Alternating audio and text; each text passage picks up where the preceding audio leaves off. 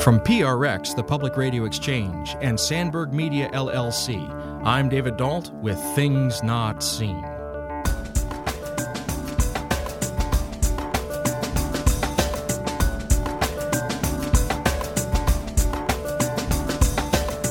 I would advise those listeners who have a kind of spiritual curiosity and also a psychological curiosity to start to put two and two together and to recognize that so often the great spiritual masterpieces are in fact talking about inner space. They're talking about interior feelings, emotions, thoughts, and some control over them or understanding of them in a way that feels holistic and good as opposed to light and empty and often bad.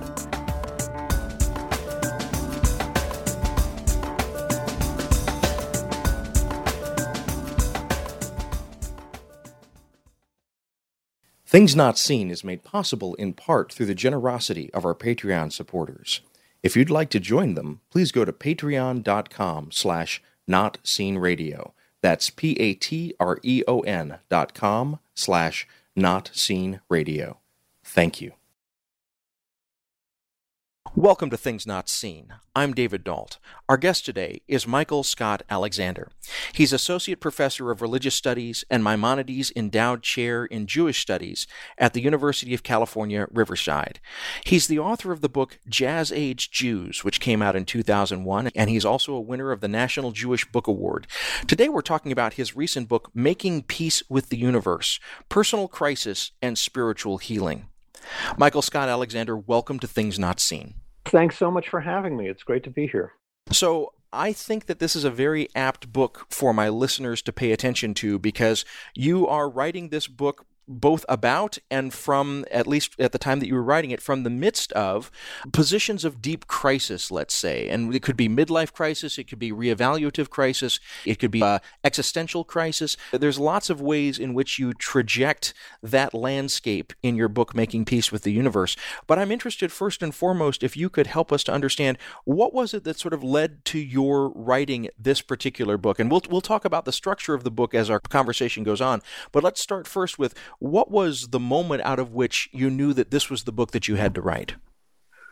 Well, for years, like you, I've been teaching religious studies in front of intelligent students for a long period of time.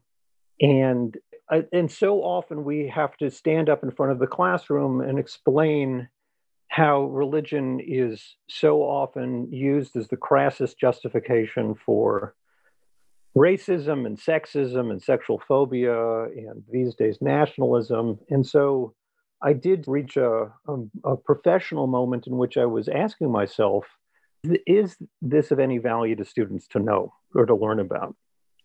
For so long, I'd basically been putting my own questions, my own spiritual questions between brackets as I stood there as an objective observer of the phenomenon of religion. And it didn't feel right. It didn't feel good.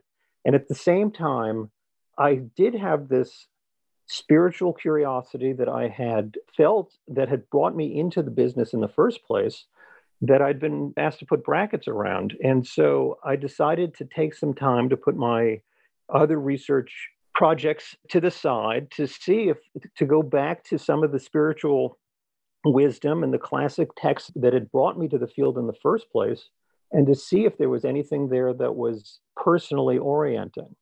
Because I was on the backside of 30 and standing in front of classrooms where I did not quite feel I was serving some function or purpose. And I had personal things going on in my life as well, as all people do. Life does pile up on you, on all of us, in the midst of difficult family situations. And really needed to take some time to go back to the classics that had drawn me and that had piqued my spiritual curiosity in the first place, that had brought me first into the college classroom as a student and then finally as a teacher. Well, let me make sure, first of all, that I'm hearing you correctly. So you were effective as a teacher. You were communicating intellectual knowledge. But if I'm hearing what you're saying, you didn't feel like you were connecting, and I don't even know the words. Did you not feel like you were connecting with your students on a heart level, on a soul level? Was it that you didn't feel like there was some sort of wisdom beyond the intellectual tradition that you were conveying? What was the lack there that you were discerning? It's just that so much of it is an explanation of the political effects of religion, or rather the emergent effects of institutionalized political religion. And it just was not what brought me to the subject in the first place. And I felt that it probably wasn't what had brought most students to the subject in the first place. For me, I had first been introduced to texts out of my own curiosity, whether it was, I don't know, the Bhagavad Gita or the Book of Luke or whatever they were. And they just were increasingly in the background in my teaching life, and wanted to return to them for me, from my own point of view, to sort of ask myself why I had been drawn to them in the first place, and I guess be a little less analytic about it, more to see the wisdom in them, because wisdom is not necessarily an intellectual process. It's a process of feeling. It's a process of finding something in the world that resonates with something inside, almost like the tuning of a guitar fork or a tuning fork, in which the hitting of the fork makes a string resonate even at some distance from it. And wisdom works like that, in that you read something and it almost reminds you of something you already knew. And I wanted to get back to that. I wanted to get back to the wisdom part of the traditions that I now knew inside out, from a political point of view, from a sociological point of view, from an anthropological point of view. And none of that was helpful to me personally as I approached midlife and was wondering what I was doing. If you're just joining us, this is Things Not Seen. I'm David Dault, and our guest is Michael Scott Alexander. He's Associate Professor of Religious Studies and Maimonides Endowed Chair in Jewish Studies at University of California, Riverside. He's the author of Jazz Age Jews, which came out in 2001, which was the winner of the National Jewish Book Award. Today we're talking about his recent book, Making Peace with the Universe, Personal Crisis and Spiritual Healing. You said something just a moment ago that I want to return to. You said wisdom is a process of feeling. And one of the things that came to me again and again as I was reading your book, Making Peace with the Universe, is how, exactly as you're saying, when we talk about this deeper tradition, what we might call wisdom, and you look at a variety of different voices communicating wisdom through the ages, what struck me again and again is how embodied this wisdom is, how various people are calling us to pay not attention only to our thoughts, but to our feelings, to even our taste. And so I want to ask you to elaborate a little bit on this notion of feeling as a source of wisdom, because I think sometimes, particularly in the West, we don't think about it that way. How can feeling help to guide us to wisdom? Well, I mean, the economists are far ahead of us. So the advertisers have known for years that text and logical demonstration of a product is not necessarily why people buy a product. There's a kind of a feeling intellect, a kind of a feeling attraction, an aesthetic that draws someone to something. And what greater arena of the cultivation of feeling than the great religious and spiritual traditions of the world? Religions or spiritual expression has been the forum for the cultivation of feeling for the longest period of time, specifically the feeling of the weight of the world or the significance of the world. Religion's the forum in which people have been thinking about and cultivating the mediation of that feeling that the world has weight and meaning and significance. And it is something of an intellectual process. It's not to take the intellect out of the process, but there's a lot of feeling that goes on in it. The walking into a church, the whole structure of a church is organized so that one's attention is brought upward. Often you walk down the middle of long pews and there's light streaming in. Just the organization of a typical church is very feeling oriented as opposed to intellectually oriented. And really, if you think about it, before the printing press, that's how religion was mediated. It was mediated through storytelling, which is a kind of an aesthetic experience, but it was also mediated through art and architecture and all kinds of arenas of feeling and aesthetics as opposed to the cognitive processes. And wisdom may ring into both arenas of both the cognitive and the affective, the feeling area, but the feeling is very powerful. And for me, it was neglected, frankly, because of being in the academy and reading a lot of books. I had lost track of the feeling part of wisdom. and frankly of significance. I don't like to use the word significance or meaning because they're so cognitively based. There's so much, what signifying something else. One thing points to something else. But feeling doesn't necessarily work that way. It's just a rush of emotion upon looking at a painting or hearing a song or being in a circle of people chanting together or banging a drum together. These things are not necessarily intellectual processes, and yet they really can both bring people together and also bring them connected to something, to the feeling of something more, something beyond themselves. This is really fascinating, and thank you for talking a little bit about entertaining kind of these questions that I'm asking you about intellectual and affective, or the feeling side of wisdom.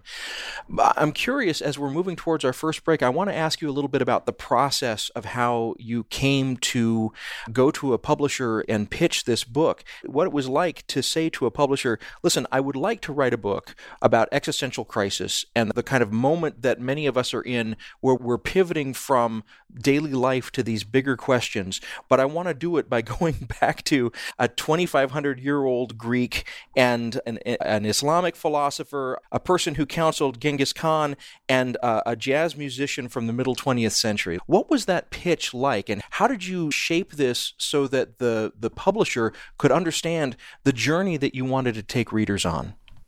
The breakthrough that I had for myself and for the book, and when I decided to turn it into a book, was I realized that so many spiritual confessions that I was utterly familiar with, and are as well, that so many of them had been written after someone had suffered a personal freakout in their own lives.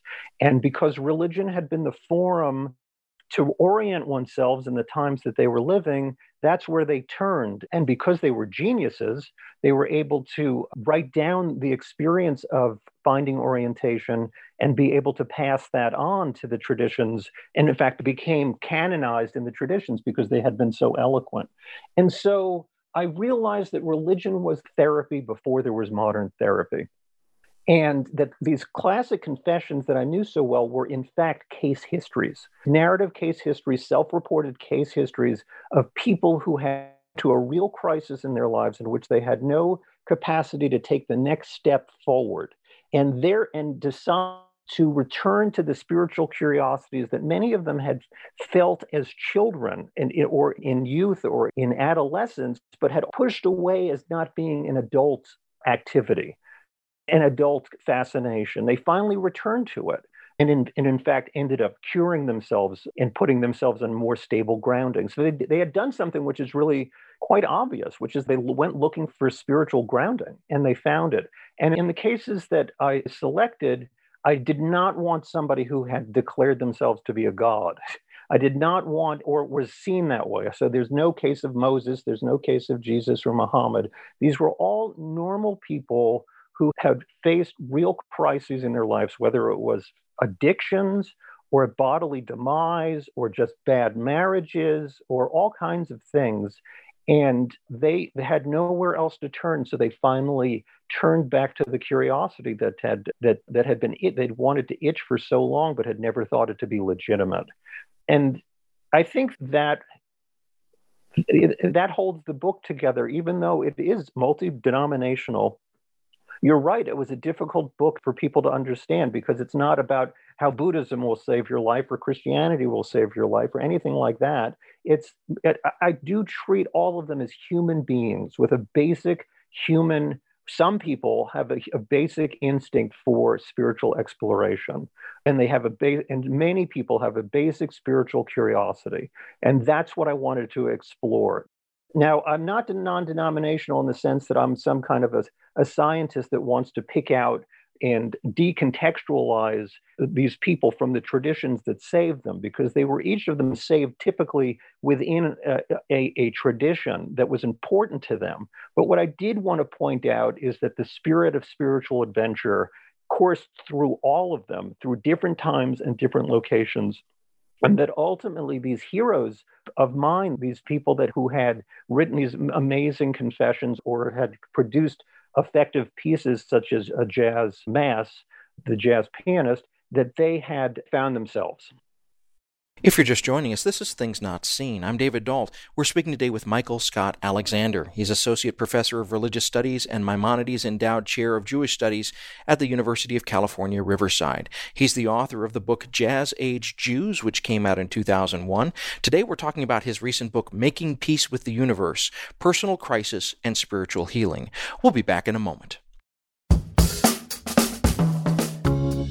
Each week here at Things Not Seen, we dive deep into the tough questions about culture and faith.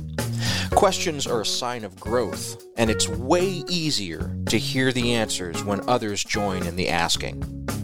That's why I'm excited for our sponsor, beadisciple.com. It's the social hub for all your spiritual quandaries. One click away at beadisciple.com.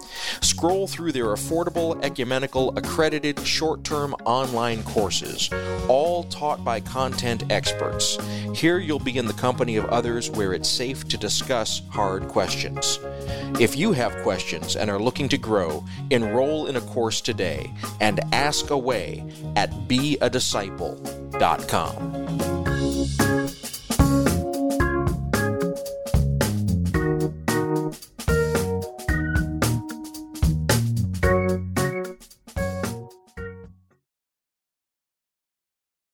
Welcome back to Things Not Seen. I'm David Dault. If you're enjoying this program, please do go to our website, thingsnotseenradio.com. There you can find close to 10 years' worth of these kinds of conversations, all for free for your listening pleasure. Today we're speaking with Michael Scott Alexander. He's Associate Professor of Religious Studies and Maimonides Endowed Chair in Jewish Studies at the University of California, Riverside. He's the author of the book Jazz Age Jews, which came out in 2001 and was a winner of the National Jewish Book Award. Today we're talking about his recent book, Making Peace with the Universe, Personal Crisis and Spiritual Healing. Before the break, you used an interesting phrase. You said that oftentimes these kinds of religious responses to intellectual crises were a sort of therapy before modern therapy. And I'm wondering if you would be willing to expand on that a little bit. Tell us a little bit more about what you mean by, in this case, what is therapy in that sentence? What do we mean when we say that?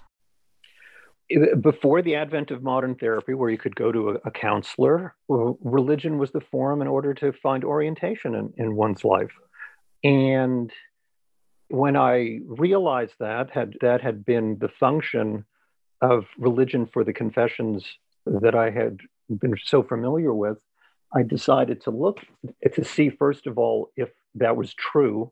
What kind of therapy might be achieved by them? Was it based on a specific pathology, or was it more integrative and holistic or homeostatic? And how was it different from contemporary therapy? And first of all, I'm not really the first to have thought about this, obviously.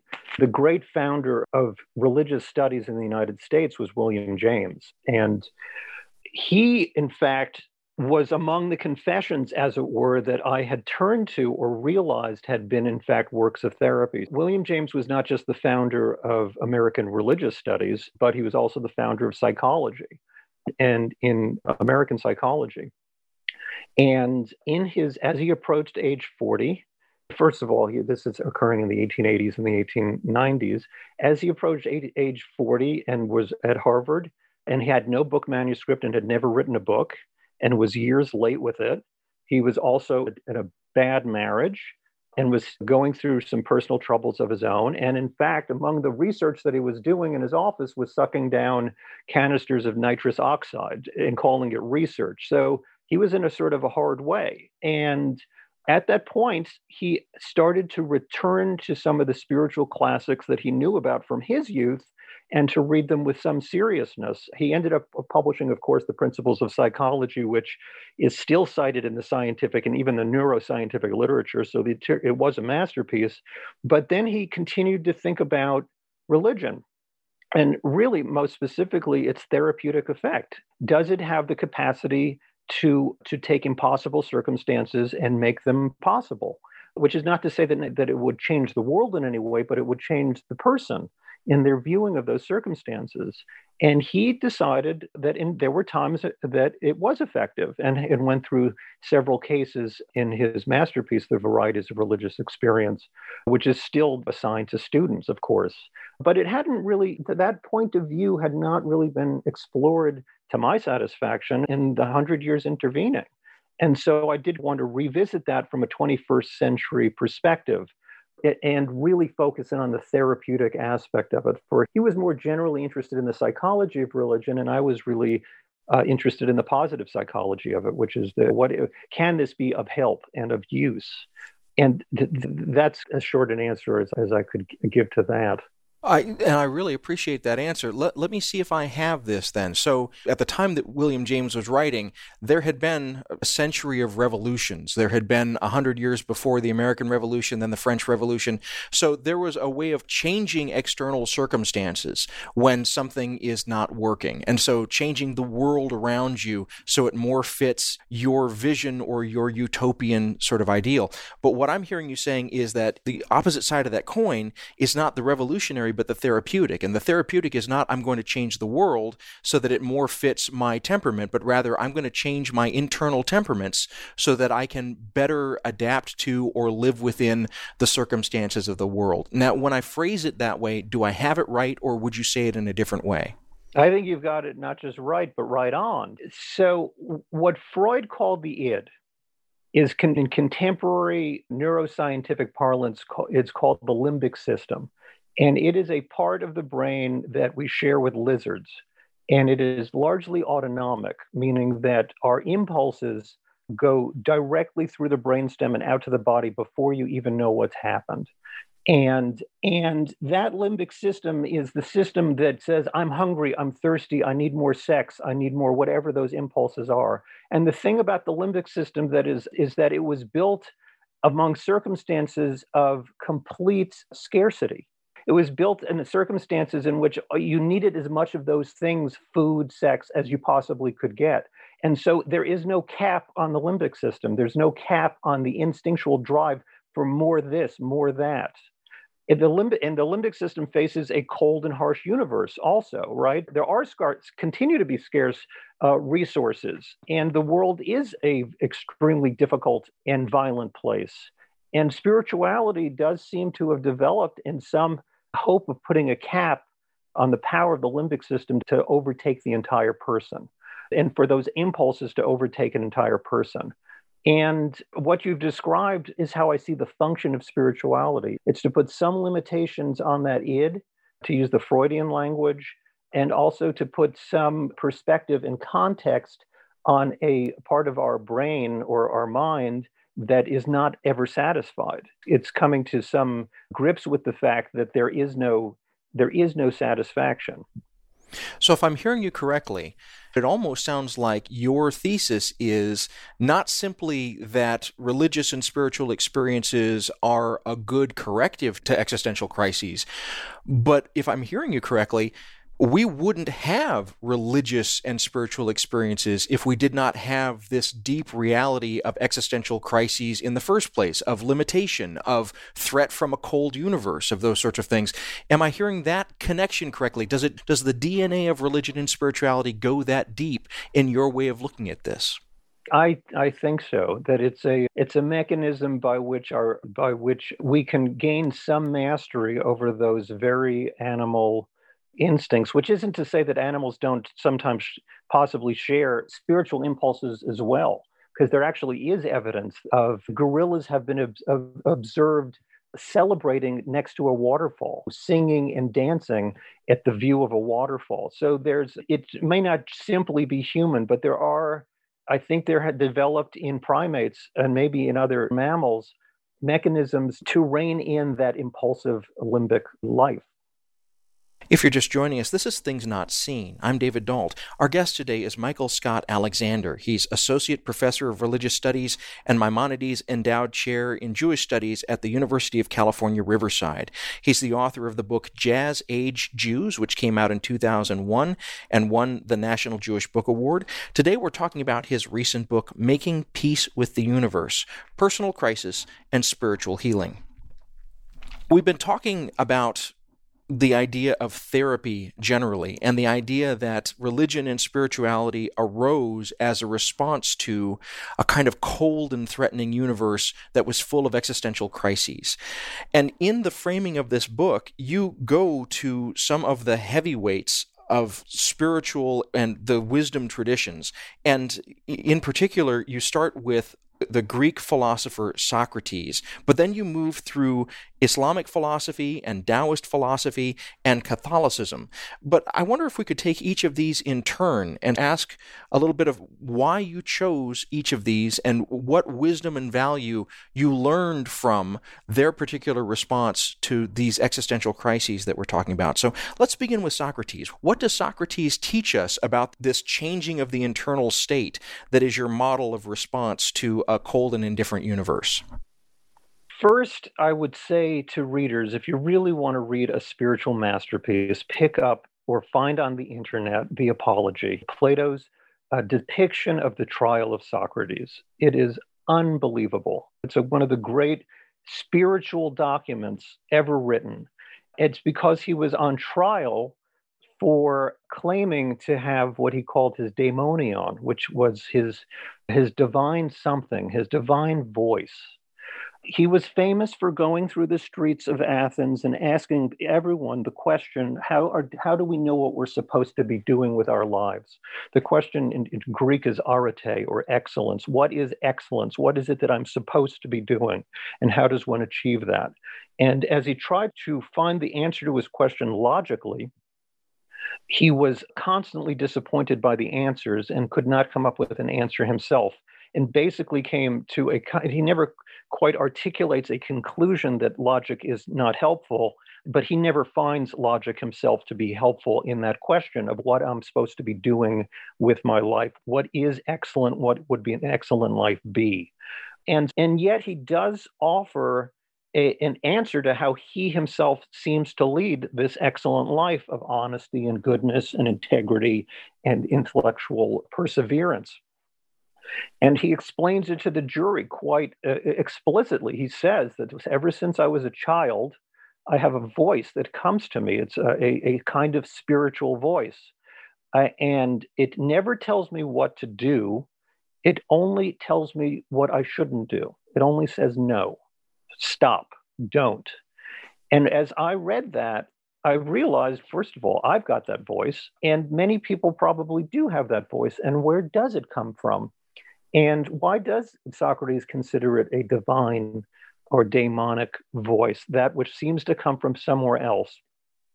And that aspect of it felt real to me as well, because at 3 o'clock in the morning, although it's personal to me, and it may be different for different people, it is not alterable by me. It's not subjective in the sense that I have control over it. At 3 o'clock in the morning, I wish that I did have control over my daemonian, my personal voice that's telling me, no, you're a screw up. This is messed up. You shouldn't be doing this.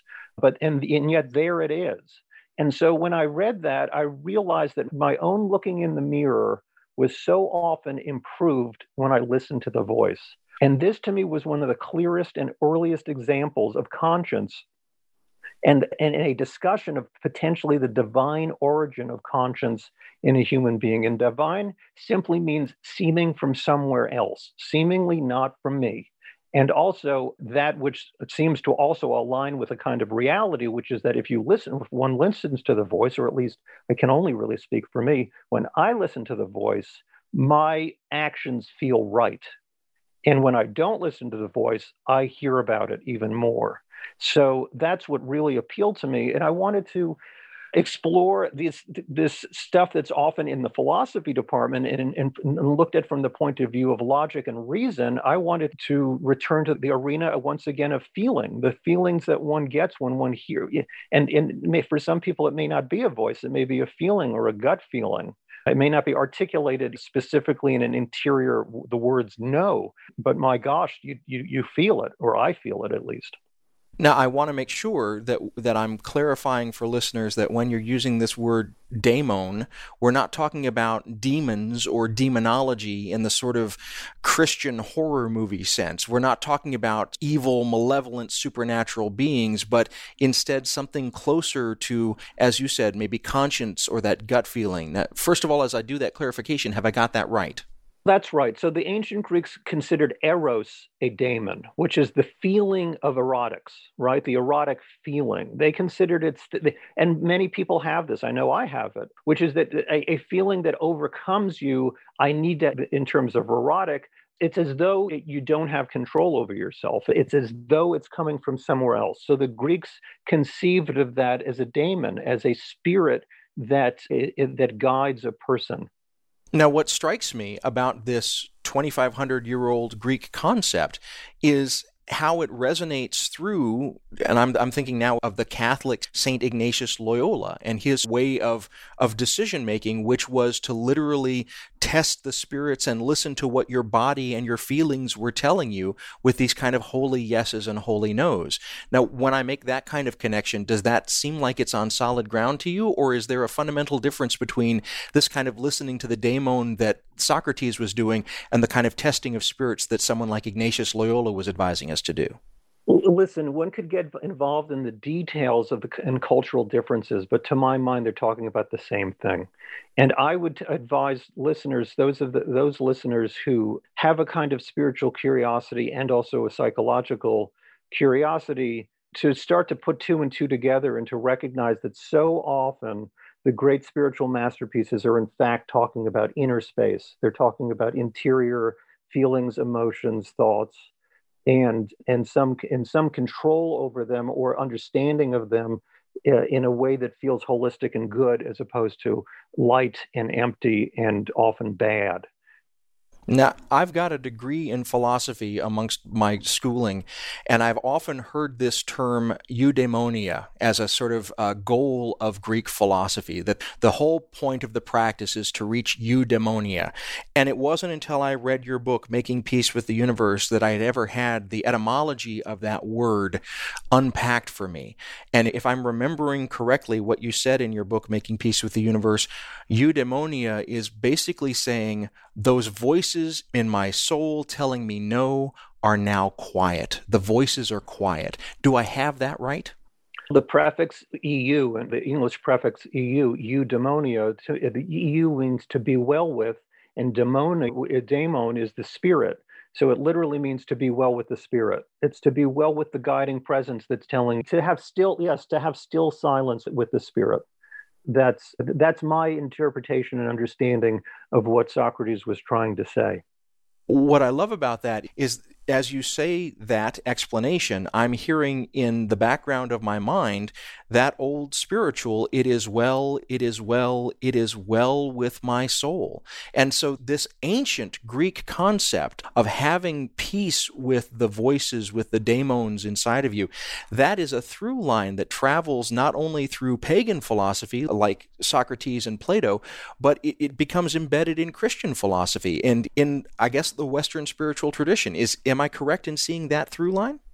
Julian of Norwich talks about all will be well and all will be well. Yes. Yeah. It's a through line in human spirituality. It's a human, the Taoists talk about stillness and clarity. It's a through line of human spirituality. I know that in the 21st century, it's difficult to be ecumenical and to bring all the traditions together. And I do very much respect human differences and cultural differences, but ultimately, we do basically share the same genetic codes, have very similar feelings and emotional lives. And I'm just not surprised to see these kinds of insights from around the world and also throughout time, because even genetically, we're not that different from people 10,000, 20,000, 30,000 years ago. They are us and we're them, which is why the book, to a degree, was so almost a reaction against the hubris of the modern world to imagine that there's nothing to be learned from the great world traditions regarding therapy and the care of the soul. If you're just joining us, this is Things Not Seen. I'm David Nault. Our guest today is Michael Scott Alexander. He's Associate Professor of Religious Studies and Maimonides Endowed Chair in Jewish Studies at the University of California, Riverside. He's the author of the book Jazz Age Jews, which was a winner of the National Jewish Book Award. Today we're talking about his recent book, Making Peace with the Universe, Personal Crisis and Spiritual Healing. We'll be back in a moment. Things Not Seen is brought to you in part by Liturgical Press. Liturgical Press is a trusted publisher of resources on liturgy, scripture, theology, and spirituality. They've evolved to serve the changing needs of the Christian church, and they produce resources for pastoral leaders, teachers, engaged learners, and all leaders looking for quality books on faith and culture. Lit Press books are available at your favorite book retailer and online at litpress.org. That's litpress.org.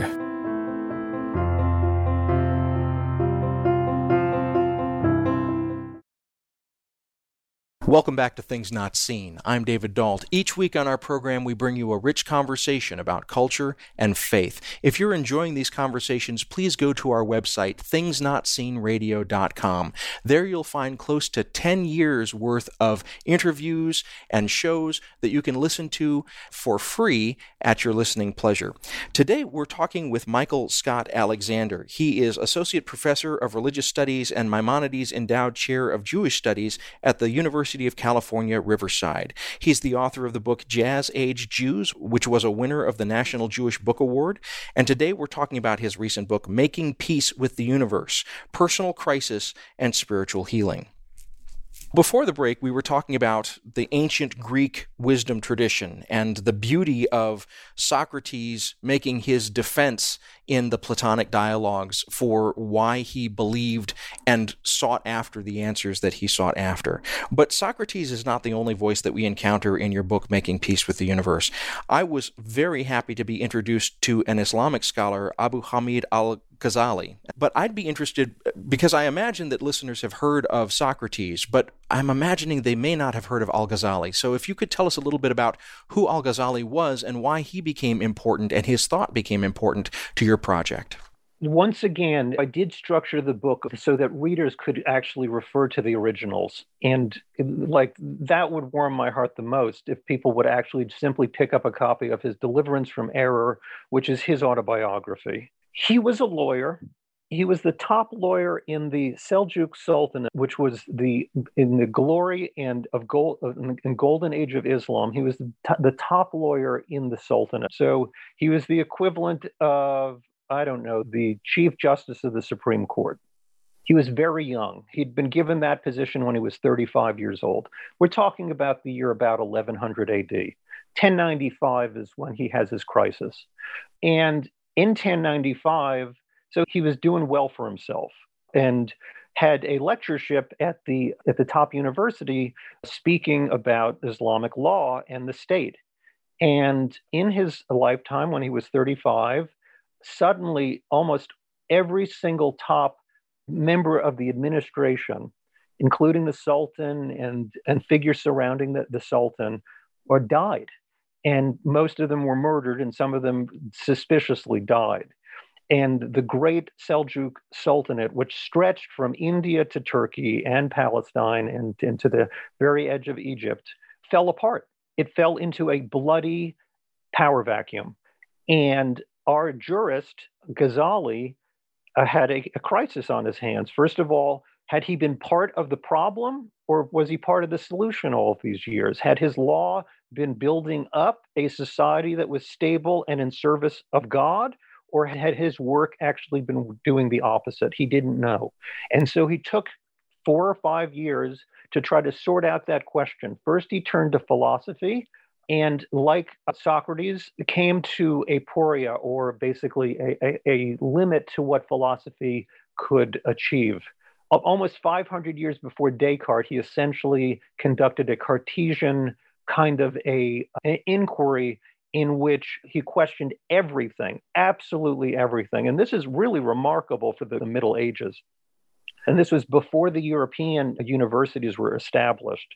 He went through a kind of Cartesian moment in which he questioned absolutely everything, and found much of it to be wanting, and decided to finally, as I was trying to say at the beginning of our discussion, he had a kind of spiritual curiosity that had brought him into the service of God and the law in the first place when he was a young person. And those questions still were in his life, but he'd always pushed them down in a way as not being realistic or not the work of adults. He decided, the heck with it. I'm going to now go do some of that investigating. And for him, that meant the investigation of Sufism, which was a fairly, not that new, but a fairly new and not popular offshoot of mystical. It was a mystical movement within Islam. And so he picked up from Baghdad and ran away. He really, as an adult, ran away from his job. He ran away from his wife. He ran away from his children because he had heard that in Damascus, there was a preacher and teacher of mysticism there. And he wanted to finally learn what he'd been reading about in books his whole life, which was the extinction of the self in God. We wanted to know what that meant. And so he went to Damascus to learn the Sufi techniques and did it. And it changed his life. And he went and learned some Sufi techniques, which were very simple meditation techniques that are very much like a mantra that are from Hinduism, but the Sufis have their own techniques.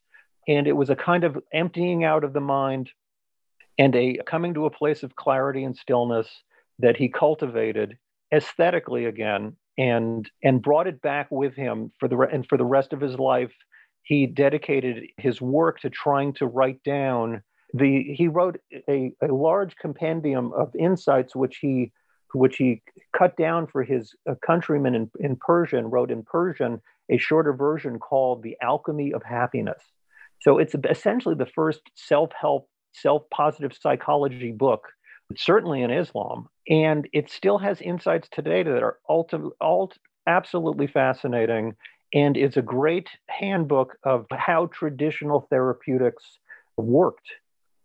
He's basically my intellectual hero. And of anyone that I've ever read, and at this point, it's been a lot. I don't mean to be immodest. You spend enough time teaching and learning about this stuff, you end up reading a lot. And Ghazali to me is he went to the end of the mind regarding the intellectual capacity of the mind.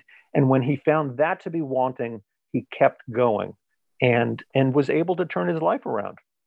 Now, what's fascinating to me is, first of all, if listeners are unfamiliar with Sufism, you may have heard of some of the famous mystical poets that come out of Sufism. Probably the best known is Jalaluddin Rumi. But also, if I'm not mistaken, the Sufis were the ones who, and forgive this characterization, but are oftentimes referred to as the whirling dervishes. In other words, they would have practices where they would take their bodies and they would spin and they would spin and they would spin.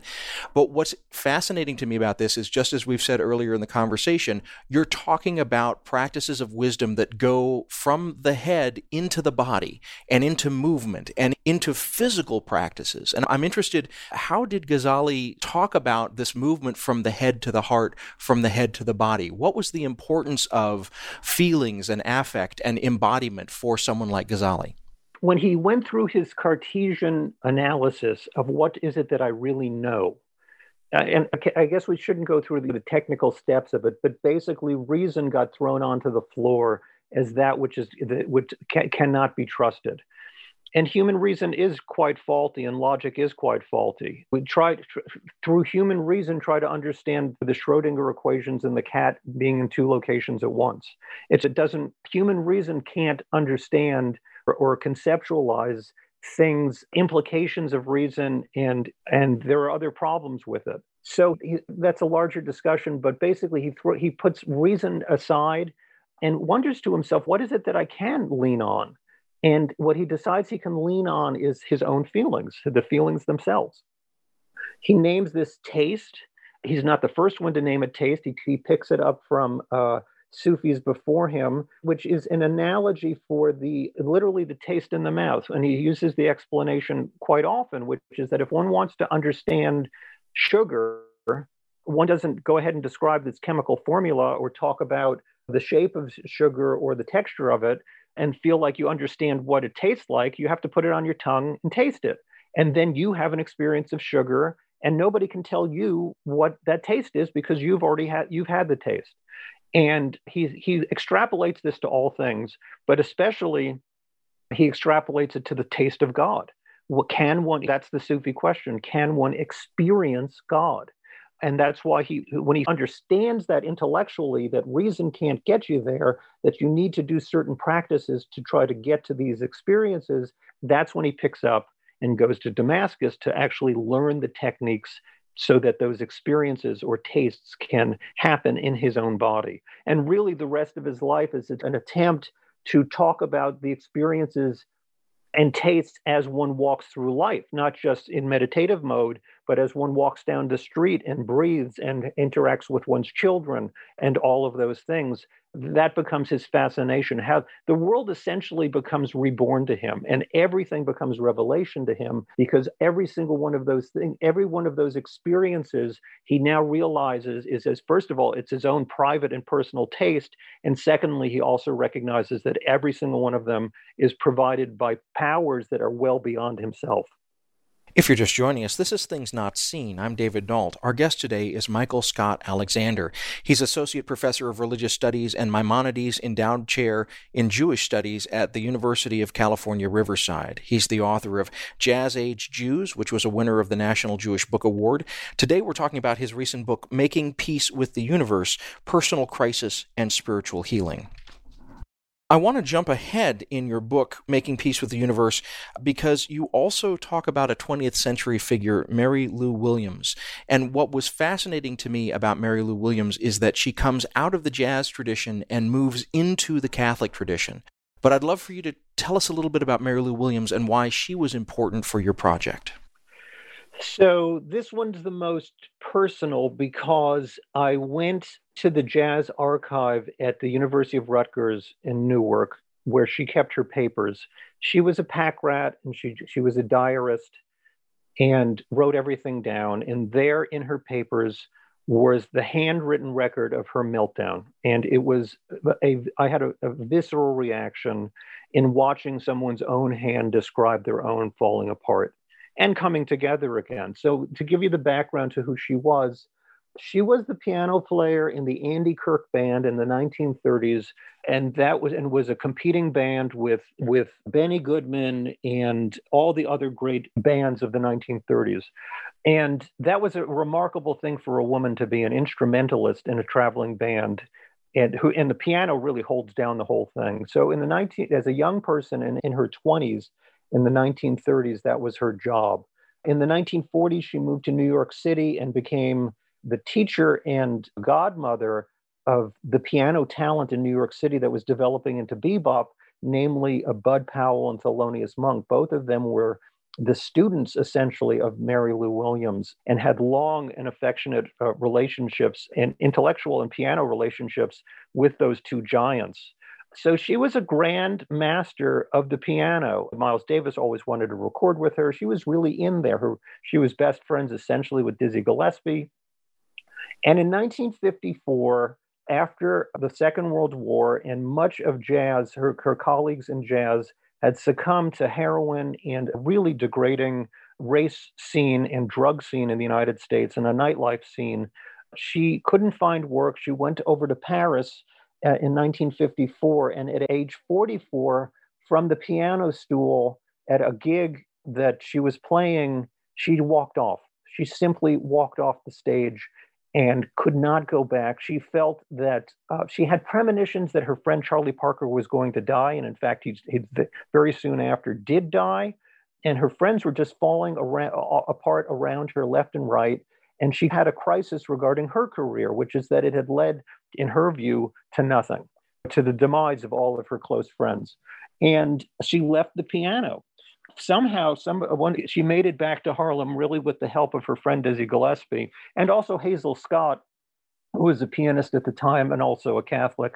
But Mary Lou Williams was not Catholic. She was Baptist, African American, and had just in Harlem, in her period of retreat, started going to different churches and trying to itch that spiritual curiosity that she had felt as a child, but never had really been able to give permission to as an adult. She finally gave permission to it. And one day, walking around Harlem, On a Tuesday or a Wednesday, when all the other churches were closed, she discovered something that's really remarkable about the Catholic Church, which is that the doors are open.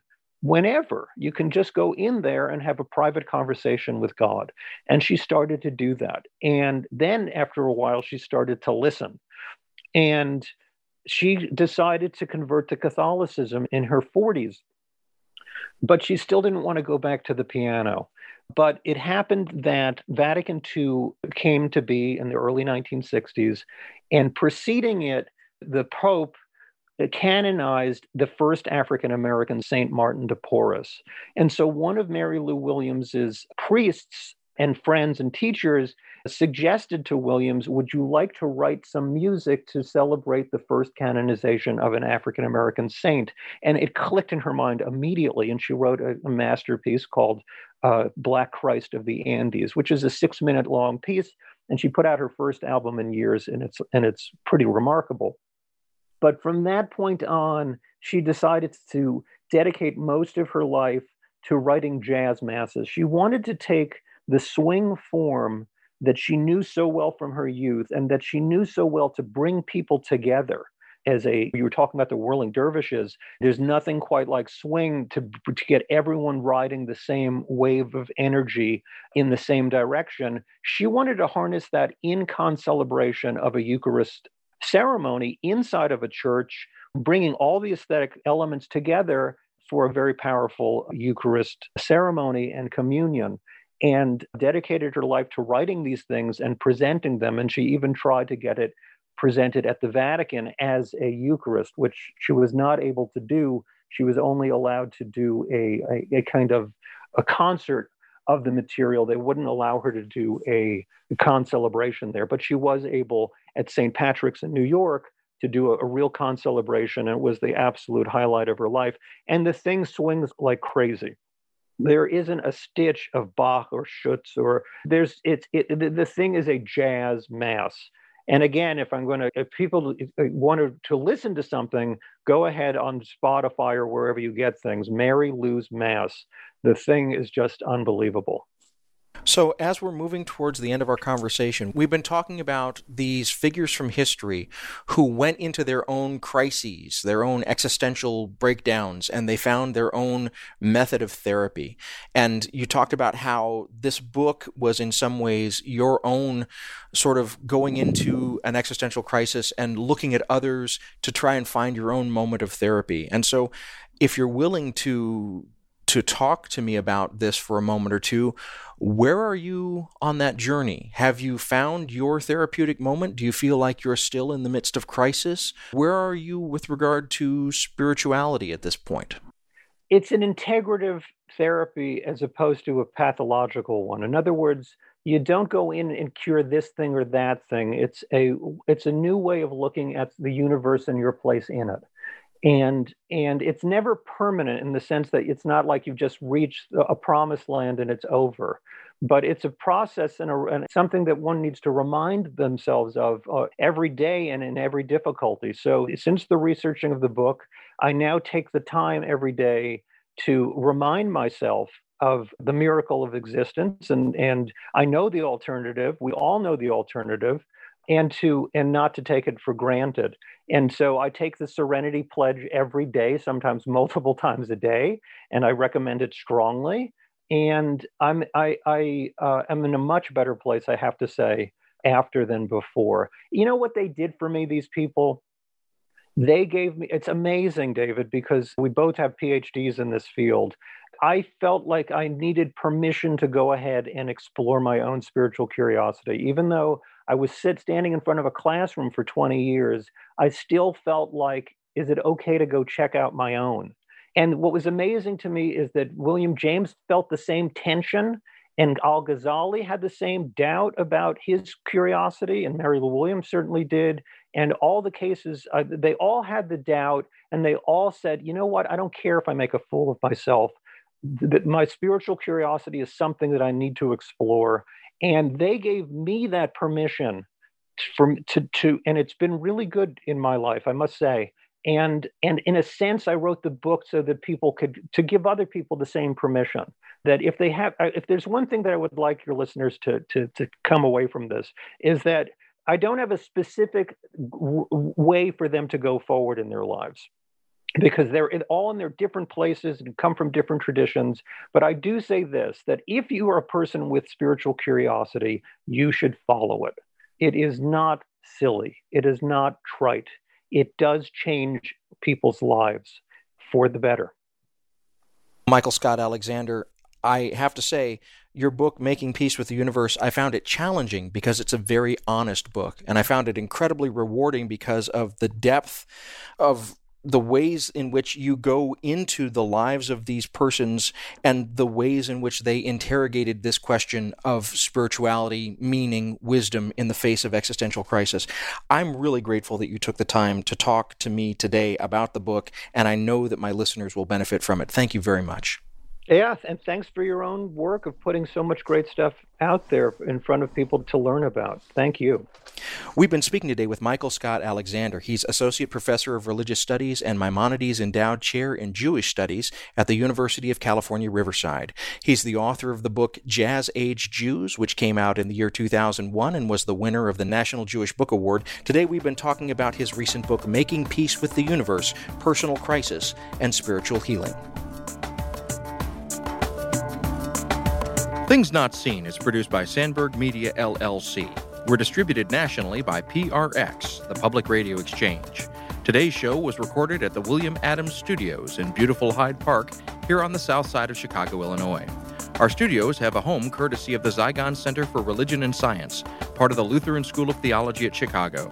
Neither Zygon nor LSTC are responsible for the content of this program. Our theme music is composed by Gene Kija. Our show is made possible in part by the generosity of supporters on Patreon. You can find out how to help us create great programs by going to patreon.com/NotSeenRadio. You can follow us on Twitter at NotSeenRadio. Visit us on Facebook and like our page to receive regular updates about the show and find out more about our guests. That's facebook.com/ThingsNotSeenRadio. And you can sign up for the free podcast, listen to old shows, send us an email, and find out more about our guests if you visit us on the web at thingsnotseenradio.com. I'm David Dalt, and we'll be back next week with more conversations about culture and faith. Please join us.